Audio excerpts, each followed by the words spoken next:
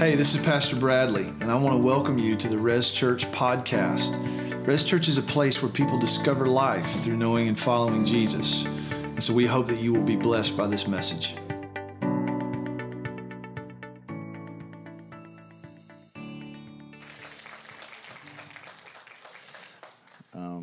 We're honored. At the end of the service, I'm going to tell you just about some ways that you can connect and find out more about Res Church, but we're just honored that you're here. We are studying through the book of Romans, and so if you have your Bibles, turn with me to Romans chapter 9. We're going to finish Romans 9 today.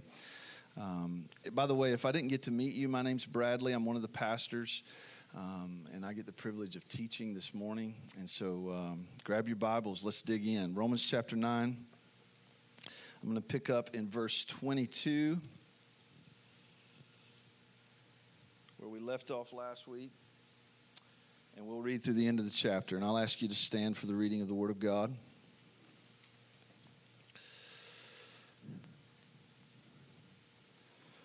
Romans chapter 9, verse 22. Paul writes and says, "What if God, desiring to show his wrath and to make known his power, has endured with much patience vessels of wrath prepared for destruction, in order to make known the riches of his glory for vessels of mercy, which he has prepared beforehand for glory, even us whom he has called, not from the Jews only, but also from the Gentiles. As indeed he says in Hosea, those who are not my people I will call my people, and her who was not beloved I will call beloved. And in the very place where it was said to them, you are not my people, there they will be called sons of the living God. And Isaiah cries out concerning Israel, though the number of the sons of Israel be as the sand of the sea, only a remnant of them will be saved. For the Lord will carry out his sentence upon the earth fully and without delay. And as Isaiah predicted, if the Lord of hosts had not left us offspring, we would have been like Sodom and become like Gomorrah. What shall we say then? The Gentiles who did not pursue righteousness have obtained it, that is, a righteousness that is by faith, but that Israel, who pursued a law that would lead to righteousness, did not succeed in reaching the law. Why? Because they did not pursue it by faith, but as if it were based on works. They have stumbled over the stumbling stone, as it is written, behold, I am laying in Zion a stone of stumbling and a rock of offense, and whoever believes in him will not be put to shame. This is the word of God for the people of God. Good. Y'all did better than last week. Let's pray together. Lord, we give thanks for your word. We give thanks for the bread of life, for the truth that makes us free. We give thanks for the way in which your word at times offends our minds. It jostles the soul. In all of this, Lord, you are making yourself known, and we receive with thanks by faith the revelation of yourself to your people. And so I ask, Holy Spirit, that you would come. As we have sung, we prayed in song, I pray now, Lord, as we begin our time in your word, that you, Holy Spirit, would teach us, that you would illuminate the word of God to us, that our eyes and ears would be open and that our hearts would be receptive to you, and that, Lord, you would strengthen us in the faith for your glory and the spread of your fame. In your name I pray. Everyone said amen.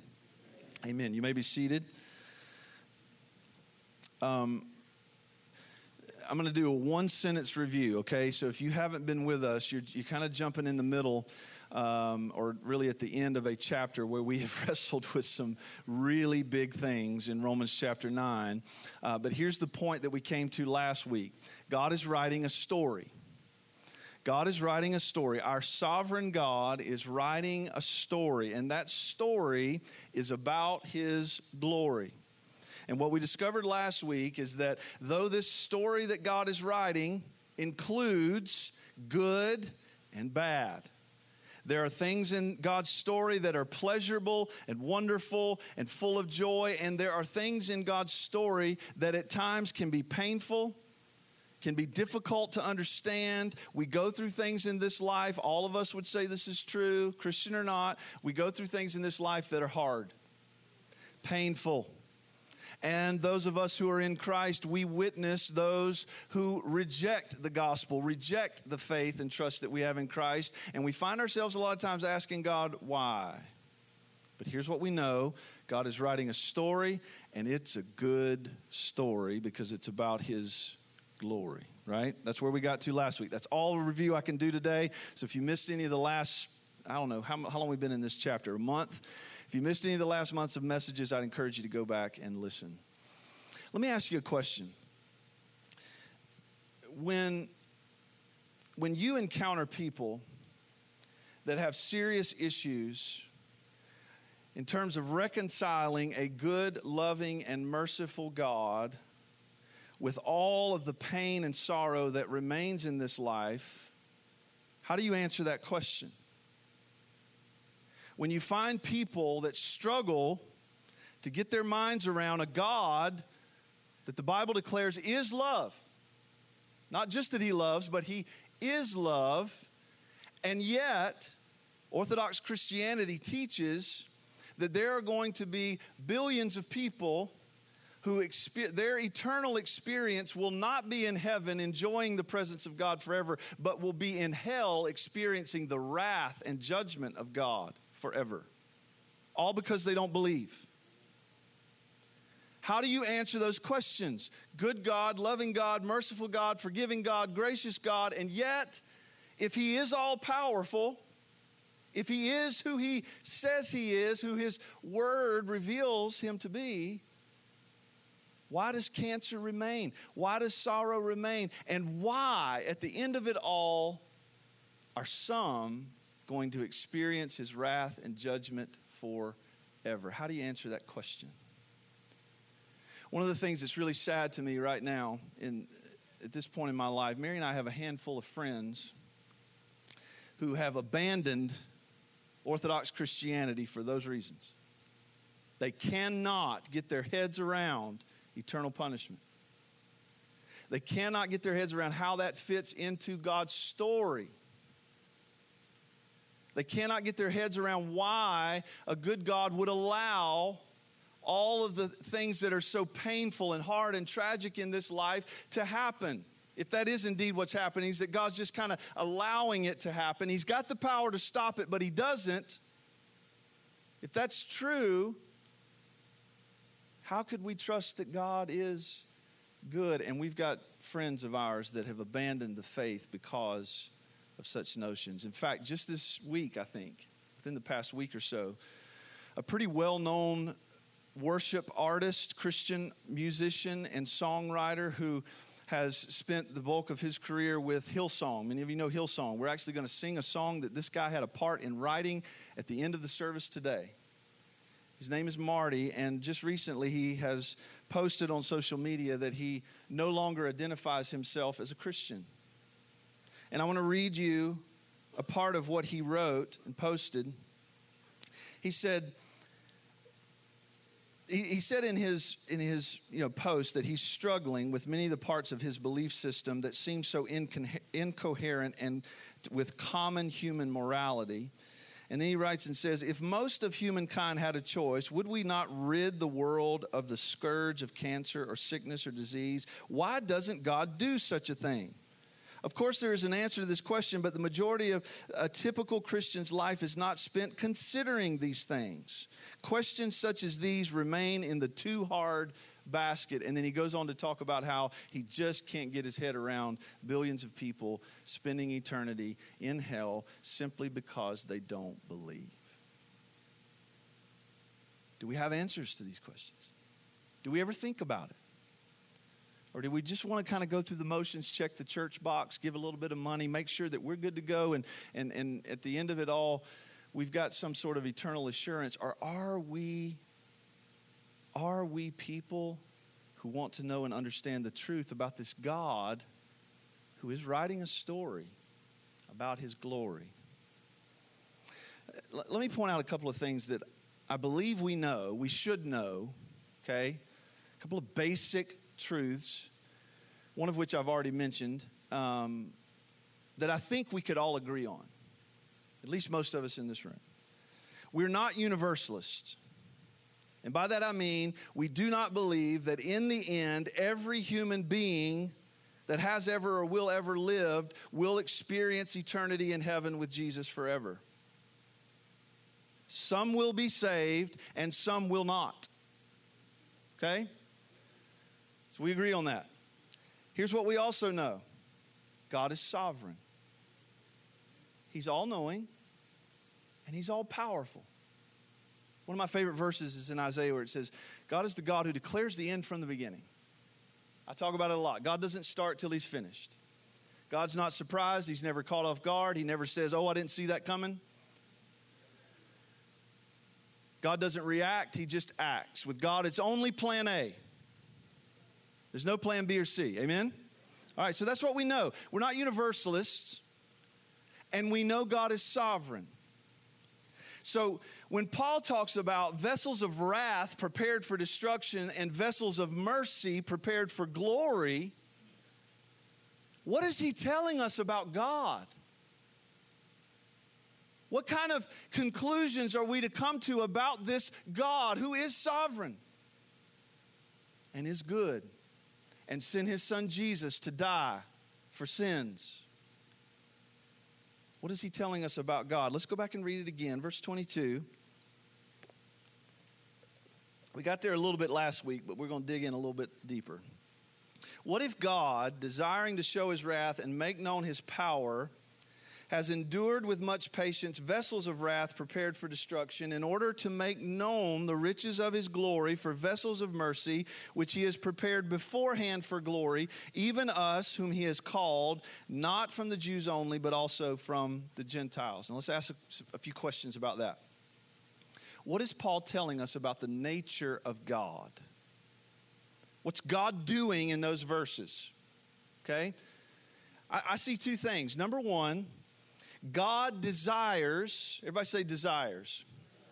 He desires, or He wills, or He is willing to show His wrath and make known His power. Nobody forces God to do anything. All right? Just take a little simple logic. All-knowing and all-powerful God is never constrained or forced to show His wrath or to show mercy. No one holds power or sway over God. That's one of the things that Paul's revealed to us in chapter 9 is that God is completely free. He is sovereign.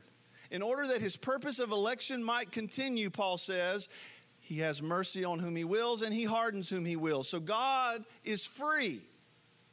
He's not constrained. He's not bound. He shows His wrath and He makes known His power. Why? Because He wills to.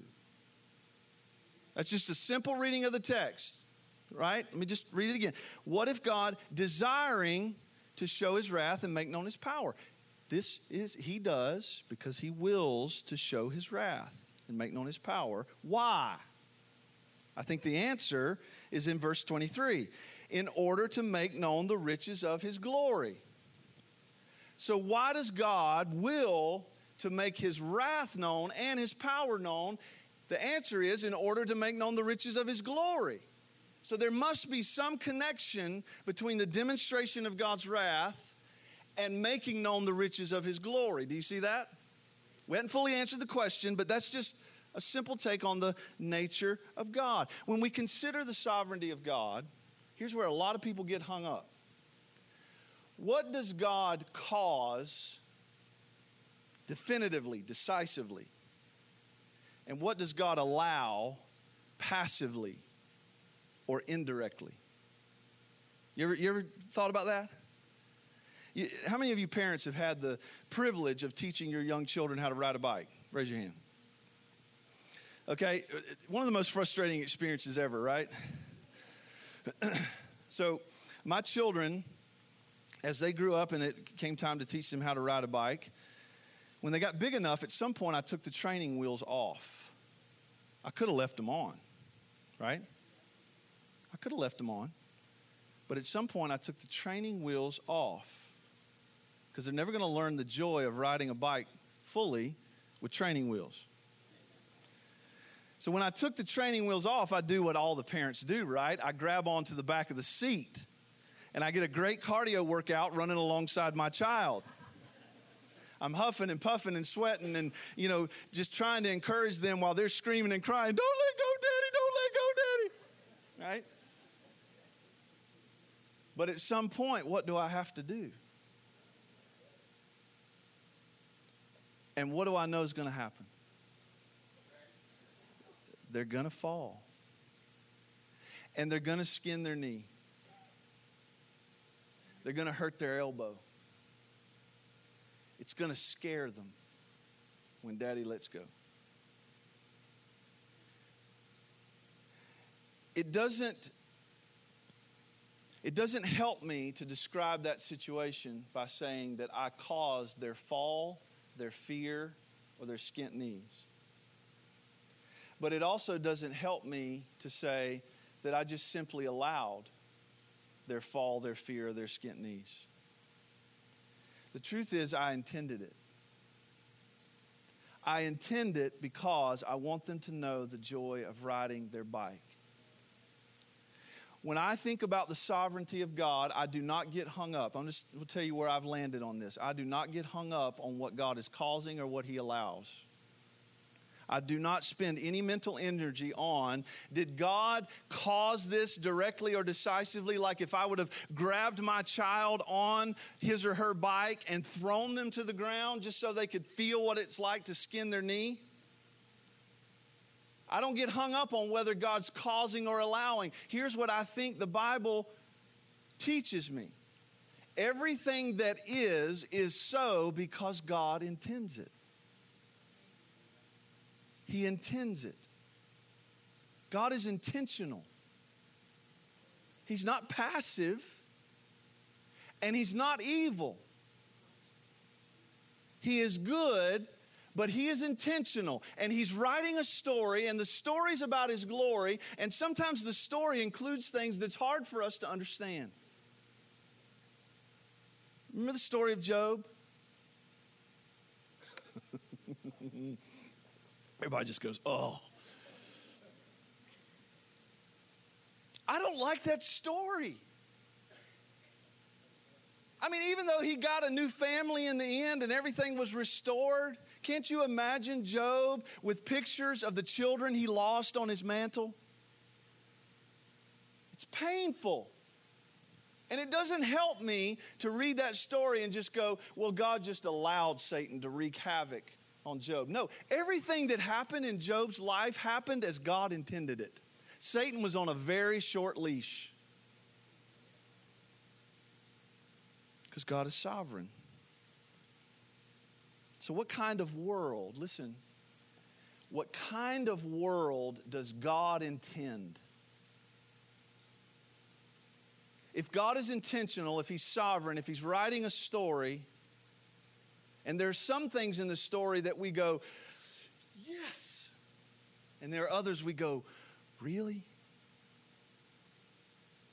What kind of world does God intend? This is very important. God intends a world where grace and mercy and redemption are necessary. Think about that. Please don't fly past that.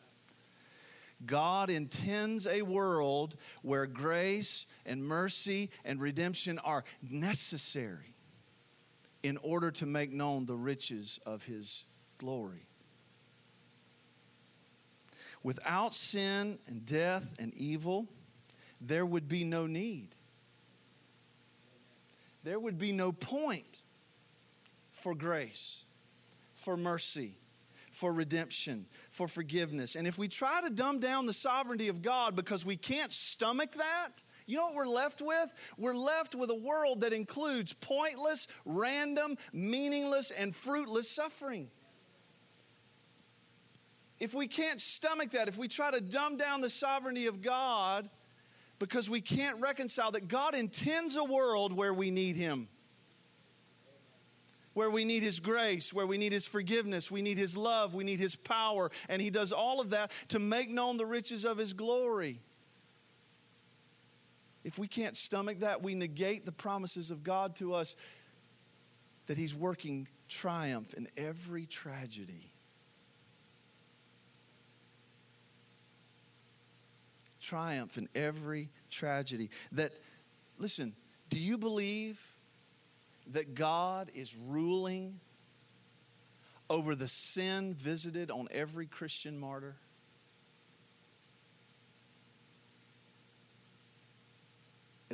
That causes us to pause, doesn't it? There's a verse in Revelation where the martyrs are gathered around the throne and they cry out to God and they say, God, how long before you will avenge the injustice visited on us? And John said, I saw that they were given a white robe and told to rest a little longer until the number of their brothers had been completed. Whoa. God's ruling. Was God ruling over the death of Stephen?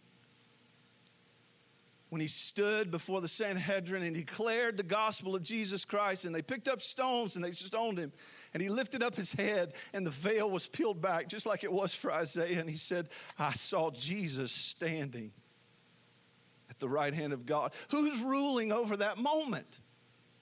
Who's in charge?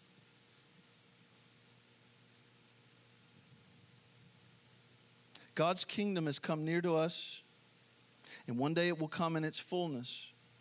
And when the kingdom of God comes in its fullness, there will be a new heaven and a new earth. And you know what we will celebrate forever?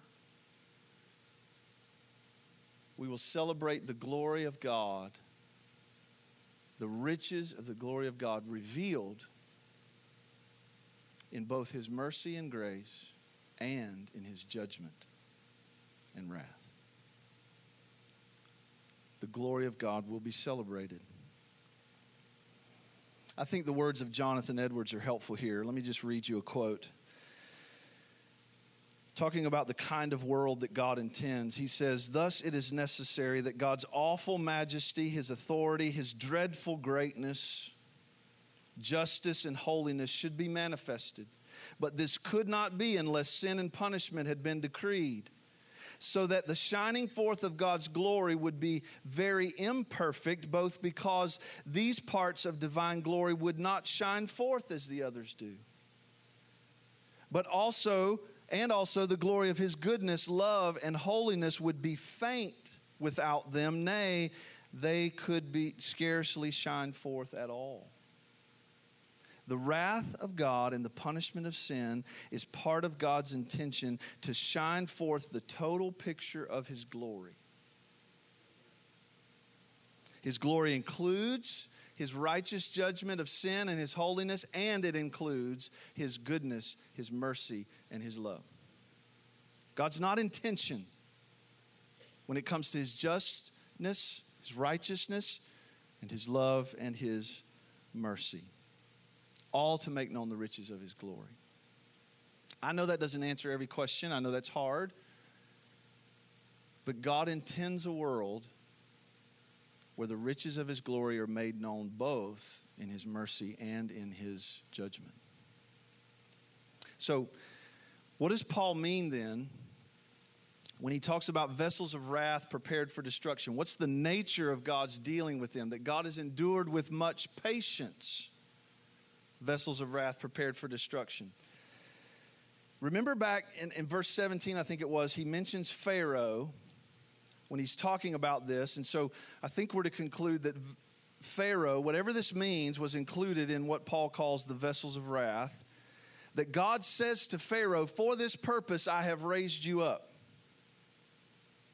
to make known my power and to make my name great. For this purpose I've raised you up. So what might it have looked like for God to endure Pharaoh, if he's a vessel of wrath, with much patience? What would that look like? Look with me at Exodus chapter 10. This is fascinating.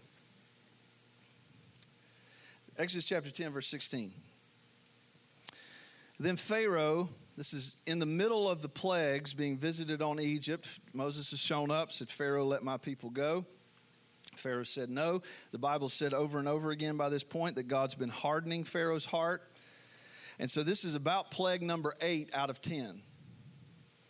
Pharaoh hastily called Moses and Aaron and said, watch this, I have sinned against the Lord your God and against you.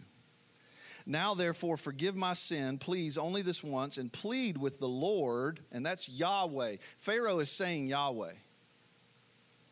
Plead with Yahweh, your God, only to remove this death from me. So he went out from Pharaoh, and Moses did, and pleaded with the Lord. And watch what the Lord does. And the Lord turned the wind into a strong west wind, which lifted the locusts and drove them into the Red Sea, and not a single locust was left in all the country of Egypt. Now stop right there.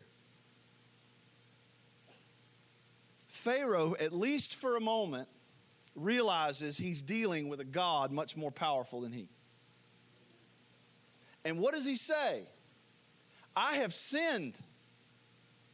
I've sinned against Yahweh, your God. Forgive my sin and plead with the Lord to remove this death from me. And Moses goes out and does that very thing. He pleads with God, and God relents. Removes all the locusts. Again, this is plague number 8 out of 10. When is Israel going to leave Egypt? After plague number 10, right? Not 8, 10. Moses pleads, God removes the locusts, he relents, and here's what's absolutely true. If Pharaoh would have continued down that road of repentance and humility before God, he would have not been destroyed. But then verse 20. But the Lord hardened Pharaoh's heart, and he did not let the people go. Two things are happening there. Number one, God is sovereignly hardening Pharaoh's heart. Israel is going to leave Egypt exactly when God intends them to. Not a minute before and not a minute sooner. Pharaoh's not in control here. God is.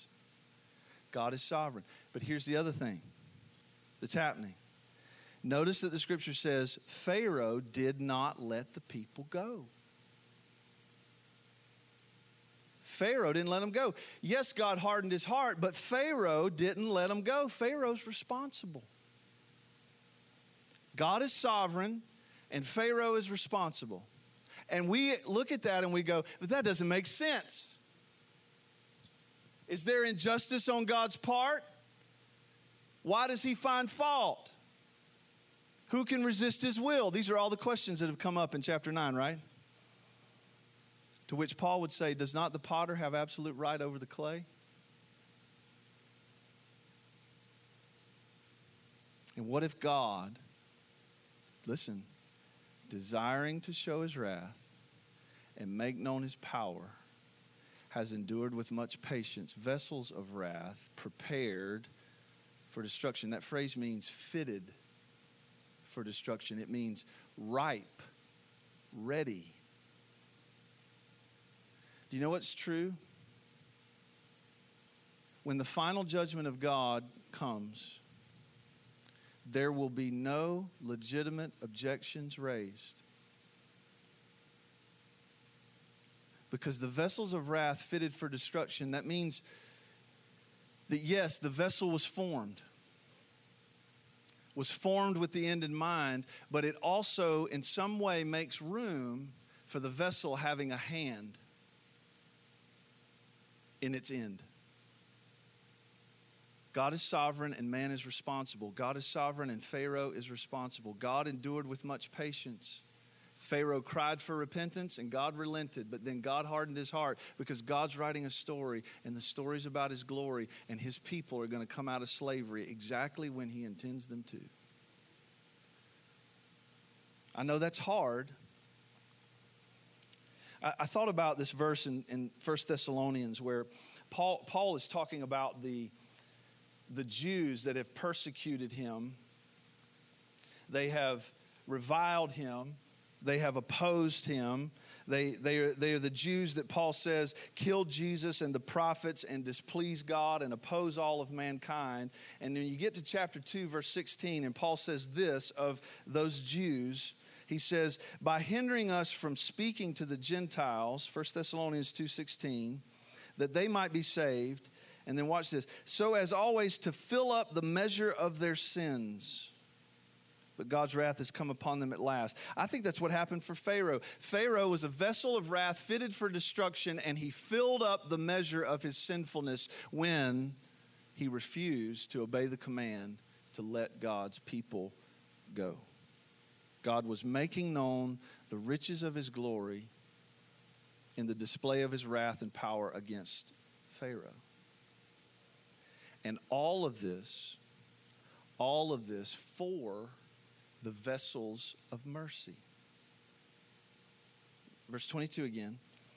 What if God, desiring to show his wrath and make known his power, has endured with much patience vessels of wrath prepared for destruction in order to make known the riches of his glory for vessels of mercy which he prepared beforehand for glory, even us whom he has called, not from the Jews only, but also from the Gentiles. All of this display of wrath and power is for the vessels of mercy which he prepared beforehand for glory. That's the purpose behind it all, is that his glory would be made known to us. Who's the us in verse 24? It's those whom God has called. He's called to himself, not from the Jews only, but also from the Gentiles. Paul is summing it up now. This is something he's been pointing to this whole letter, that true Israel, the people of God, the children of God, the children of the promise are not those who just descended from a certain line. And they're not those who got a hold of a law and tried to keep it. They're the people whom God has called and has done something, listen, has done something in their heart. I can't change my heart. And all of you who are in Christ here this morning would say, that's true. I know I can't do the transformative work that must be done in here by what I do out here. And Paul spoke to this all the way back in chapter 2, verse 28. For no one is a Jew who is merely one outwardly, nor is circumcision outward and physical, but a Jew is one inwardly. And circumcision is a matter of the heart, by the Spirit, not by the letter. Could that be any more plain? That my heart gets circumcised or set apart to God, not by my keeping of the letter, but by the Spirit. When Nicodemus came to Jesus, we talk about this a lot. Jesus, I know you're a man sent from God because nobody could do the things that you're doing. And Jesus says, let me stop you right there, Nicodemus. Unless you're born again, you won't even see the kingdom. And Nicodemus goes, what? I mean, I can't enter into my mother's womb a second time. To which Jesus basically responds, you're right. You can't do it, Nicodemus. That which is born of water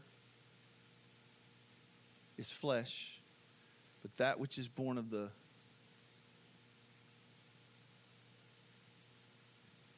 chapter 9, verse 6. It's not as though the word of God has failed, for not all who are descended from Israel belong to Israel. Seems like there's a verse in our Bibles that says God is forming a holy nation, a royal priesthood, not from the Jews only, but also from the Gentiles. And that new nation is people that God has called to himself. And so, Paul, can you back that up? He's like, yeah, I can back that up. So verse 25, chapter 9, Paul's going to back this up from Scripture. Verse 25, as indeed he says to Hosea, those who were not my people, I will call my people. And her who was not beloved, I will call beloved. And in the very place where it was said to them, you're not my people, they shall be called sons of the living God. You see that over and over again? Call, call, call, call, call. This is Paul's evidence that God is calling Gentiles into the promise. And we ought to shout amen, because guess what we are? You're included. You're included in the promise, not because you were born in the United States. And some of you in this room may have, Jewish heritage, I don't know, somewhere down your line, but it has nothing to do with where you were born. It has everything to do with the fact that God called you to himself and made you a child of the promise. It's so interesting to me when I talk with believers about their salvation, the words that we use to describe it, we always tend to say, in some way or another, God found me. He called me. I got invited to church by some friend and I didn't want to go, but there was a girl there. And as the pastor spoke, my heart melted. I grew up in church and I'd heard the message all my life and my heart was hard towards it. But then God connected me with someone and they began to share Christ with me. And all of a sudden it made sense. Why is that? Is it not because God calls us? Some of you are familiar with, he's a pretty well-known pastor, Matt Chandler. And I love to hear him talk about how he was saved. I think he grew up in church, but I'm not really sure. But I just know that he was really resistant to Christianity and the Bible, and he had no interest in it. But he was playing football in high school, and his family moved to a new town, and he signed up for the football team, and he was in the locker room, and there was the best player on the team, the biggest dude on the team, everybody was sort of afraid of him, and he walks into the locker room one day, and he's like, hey, Matt, I'm glad you're here, glad you're on the team. I need to tell you about Jesus. When do you want to do that? And Matt said it was like, it's going to happen. It's like now or later. What do you prefer?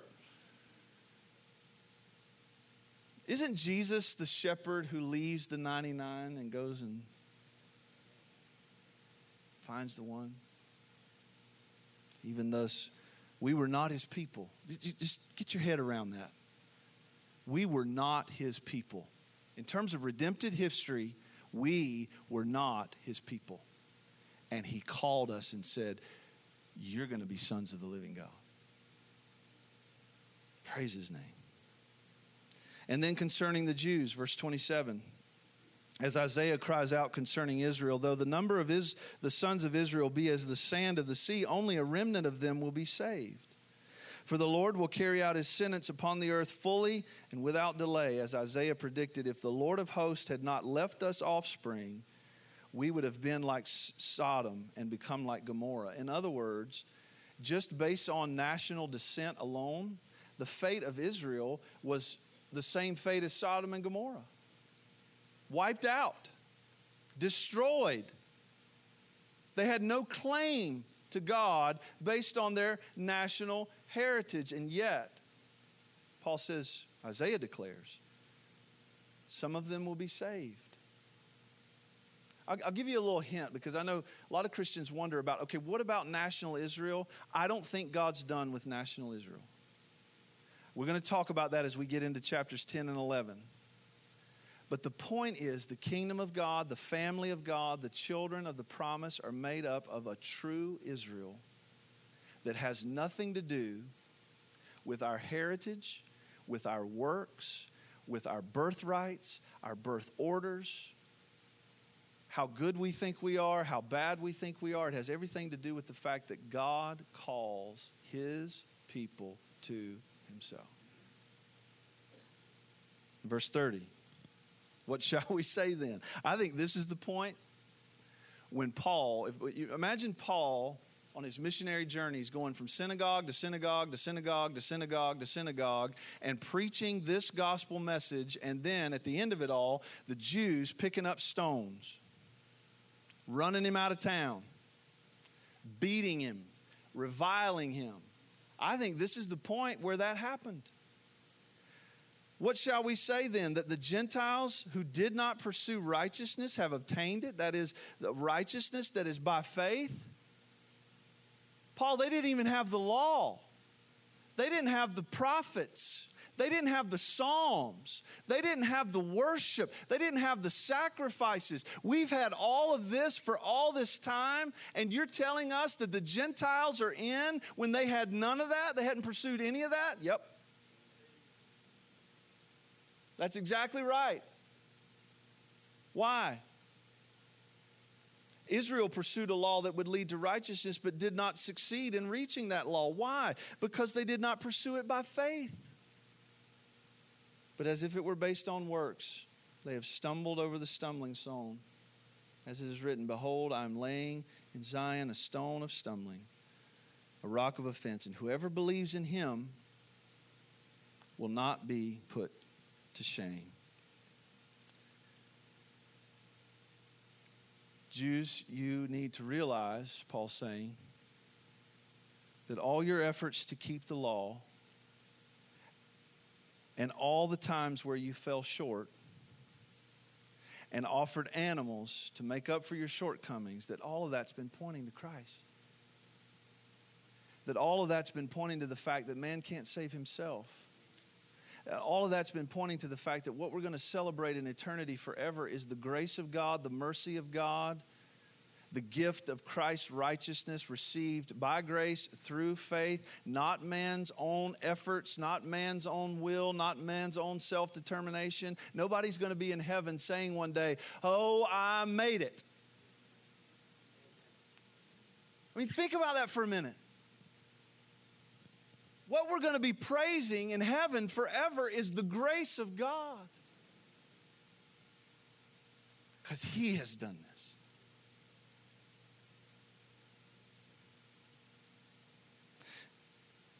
The Word of God has not failed. The Word of God has not failed, and when Paul's readers considered that, they looked to the Jews. Remember at the beginning of chapter 9, they look to the Jews and they go, but Paul, the Word of God has not failed, and yet Israel by and large has rejected her Messiah and they're cut off from Christ. How do we know the Word of God has not failed? You know, in our day, when the message is preached that God is writing a story and the story is about His glory, that God's Word has never failed, there's a part of us that might want to pick up stones too. Because we look at the world and we go, but why this suffering? Why can't everybody just get the trophy in the end?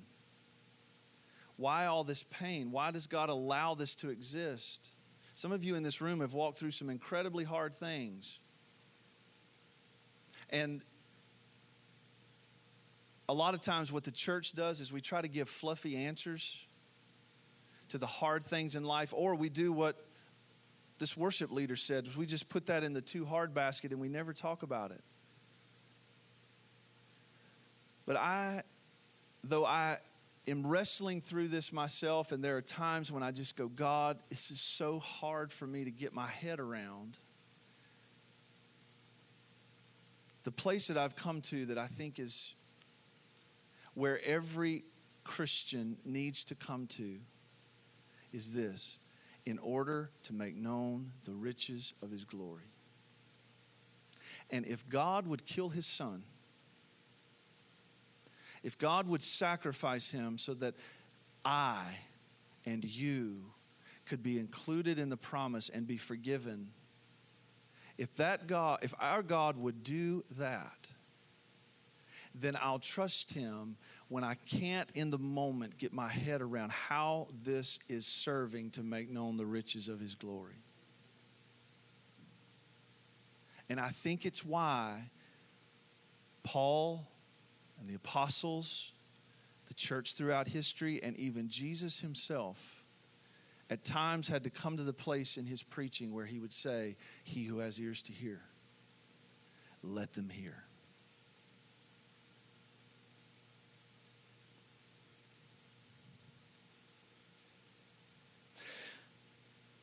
The story of God, if we're going to affirm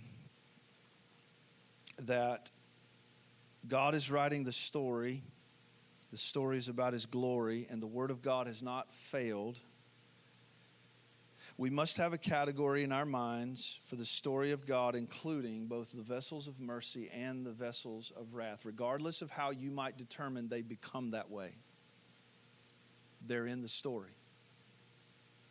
Right? Unless you're going to say that in the end, everybody, regardless of their faith, is going to be saved, we have to reckon with the fact that in the story of God are both vessels of wrath and vessels of mercy. If we're going to affirm that God is writing a story about his glory and that his word has not failed, we have to reckon with the fact that the presence of sin and evil and suffering remains in this life. And so we've either got a hands-off God or we've got a hands-on God who's working all things together for good. And even more importantly, we must, if we're going to, when the Bible talks about the joy of our salvation, how many of you are happy about your salvation? Don't you just want to run around the room? When you start to think about this God who saved us by his grace through faith, that Jesus would live a sinless life,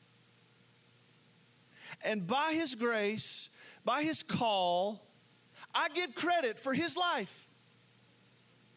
And I'm called a child of God. What? I think it's why Paul said, the cross is foolishness to those who are perishing. It doesn't make sense. That's foolishness. Every other world religion wants to tell you how to earn it. Every other one.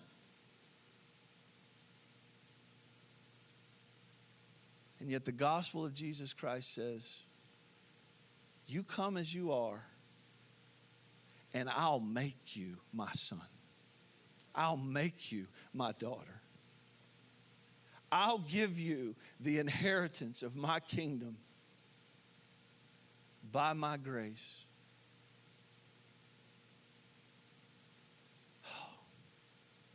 None of this makes sense.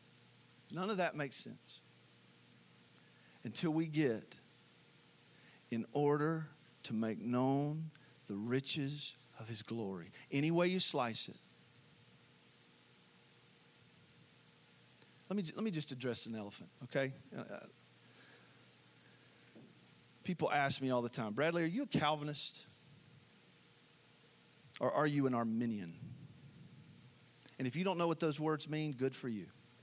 I'm glad, seriously. And you know what my answer is back? I'm a sovereigntist. I don't like labels like that.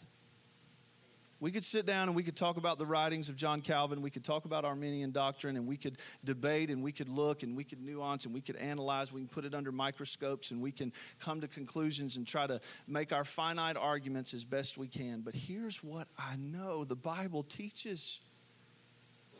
God is sovereign, and God is good. And for the praise of his glory, he intends a world. He intends a world where his people will say, blessed be the name of our God. When there was no way, he made a way. Blessed be the name of our God, because when I couldn't save myself, when I was dead in my trespasses and sins, When my heart was hard towards him, by his mercy, he made me alive in Christ Jesus, and he took out my heart of stone and he put in a heart of flesh. He transformed me from being a person like Jesus talked about, that loves the darkness and hates the light. That's where we all were. We loved the darkness and we didn't want to come into the light lest our deeds be exposed. So let's just stay over here in the darkness and hide right there. But by his grace, Paul says it this way, the same God who said, "Let there be light," has shone into our darkened hearts and given us the light of life. It's all over our Bibles, people. I don't have an answer to every question. I don't even think the Bible answers every question we have about his sovereignty. It doesn't. Now we see through a glass dimly. I went to the funeral on Monday, I was coming back from lunch. Praise team, come on. If y'all come up here, I'll stop. I was coming back from lunch on Monday, and I got a phone call that Davis Gosnell, many of you know him, had suddenly passed away in his sleep in the middle of the night. It's a very sad and tragic thing for his family, but yet, I'm telling you, what a way to go. I mean he was literally just laying like this in his bedroom with his eyes closed. He looked so peaceful. And a man that loved Jesus. And as Keith and I stood in his little apartment with his daughter and his son-in-law and his sister-in-law, and we huddled and we prayed, I think it was Keith. He prayed this and it just washed over me. He said, "Every question for Davis has been answered." Oh. And I heard that, and I found in myself a refreshed, renewed longing for that day, right? There was an "even so, Lord, come" that bubbled up out of me. And as much as God intends a world where grace and mercy and redemption and forgiveness are necessary, you know what he also intends for us, his people? He doesn't intend for our lives on this side of eternity to be entirely comfortable. His intention is not for us to just walk through life and not have the longing bubbling up in our souls, "Your kingdom come." And every time this world leaves you wanting, every time the promises of this life leave you hanging, and the things that you banked on feel like rugs that have been jerked out from under you, and you find yourself in that place like the one who wrote Psalm 42, "As the deer pants for the water, so my soul thirsts for you. Why so downcast, O my soul? Put your hope in God, that to live is Christ and to die is gain. That nothing this world has to offer me compares to the hope that I have in my God. And so, even so, Lord, come." And so, when we find ourselves in the place where things are happening in our life that cause it to bubble up out of us, "Lord, come, let your kingdom come. Make this right." That's God's kindness to us. It's his kindness to us that he would lead us to himself, because he's the only fountain that provides living water. He is good.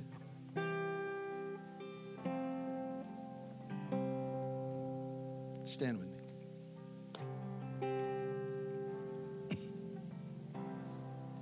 We're going to praise your name right now. We're going to praise the name of the Lord our God. I am who I am. Yahweh. We're going to praise your name because that's what the story's about. And we're going to focus with the help of the Spirit on your name. And I pray that as we do that, you would become big and everything else would become small. That we would see and taste that you are good right here in this moment. That the longing we have for you would increase. That it would be enhanced in worship as we remember you're writing a story. It's about your glory. And it's a good story. Praise the name of the Lord our God. Let's sing it. We hope that the Lord has blessed you through today's message, and we would love to hear from you. Tell us how God is working in your life and how we can pray for you. You can also help us reach others by investing at resfaith.com/give. Thanks again for joining us.